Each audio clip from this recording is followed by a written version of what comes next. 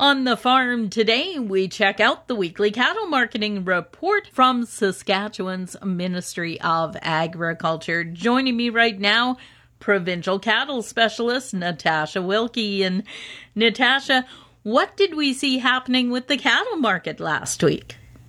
Well, Glenda Lee, we saw good news for our steer prices. They were mainly higher across the weight categories when compared to prices reported the previous week.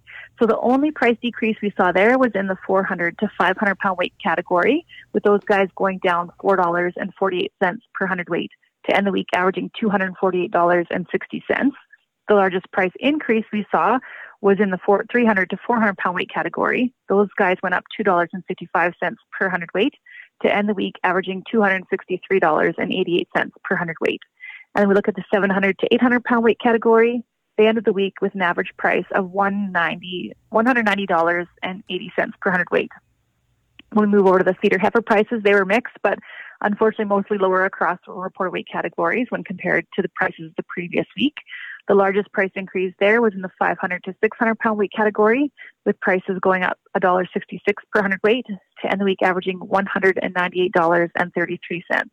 The largest price decrease we saw was in the 300 to 400 pound weight category. Those girls went down $4.50 per hundredweight to end the week averaging $211.75 per hundredweight. And we look at the 700 to 800 pound weight category with the heifers. They ended the week with an average price of $168.25 per hundredweight. And what do you think contributed to what we saw happening with the prices this week?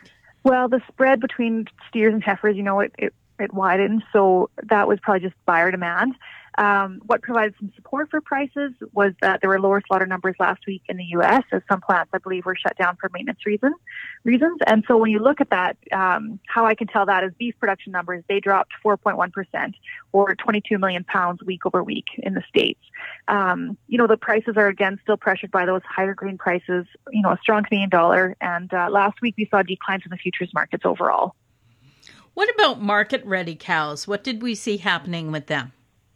So we saw the prices of live non-fed cattle in Alberta were higher week over week, so that was exciting for those guys or girls. The price of D2 slaughter cows improved, with prices increasing $1.17 per hundredweight to average $87.17 per hundredweight, while the price of D3 slaughter cows saw a price increase of $2.04 per hundredweight from the previous week to average $77.29 per hundredweight.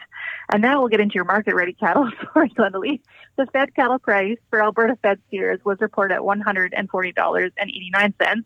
So that's a small decrease of $1.04 per hundredweight from $149.93 per hundredweight the previous week. And what about rail price? So rail price for the Alberta fed steers remained fairly steady, with the range just simply narrowing this past week. So the actual rail price for Alberta steers ranged from $247.75 per hundredweight to $248.50 per hundredweight. When we look at D2 and D3 cows, they went up $5 on either end of that spread. So rail prices for those girls ranged from $170 to $175 per hundredweight. And we saw more animals moving through the auction mart. We did, yeah. So CanFax reported a total of 15,684 head of cattle sold in Saskatchewan last week, and that's up a little bit from 14,363 the previous week, and quite a bit more than the 7,688 head marketed during the same week in 2020. And why do you think the big spread as far as one year to the other? I think it's just what was happening. This year, there was lower prices in the fall, so people were maybe holding out to the spring to see how they did this spring. So there's more coming in this spring. And it could have been the reverse in 2020. I can't remember the exact marketing's then, but. Overall, final thoughts, key comments you would like to leave with people today? Well, when I was, doing up the market report, I was comparing choice beef cutout values to the U.S. to year-ago prices. And it went from 10.1% higher 2 weeks ago to 6.3% lower this past week. And actual choice beef cutout values only dropped 0.1% week over week.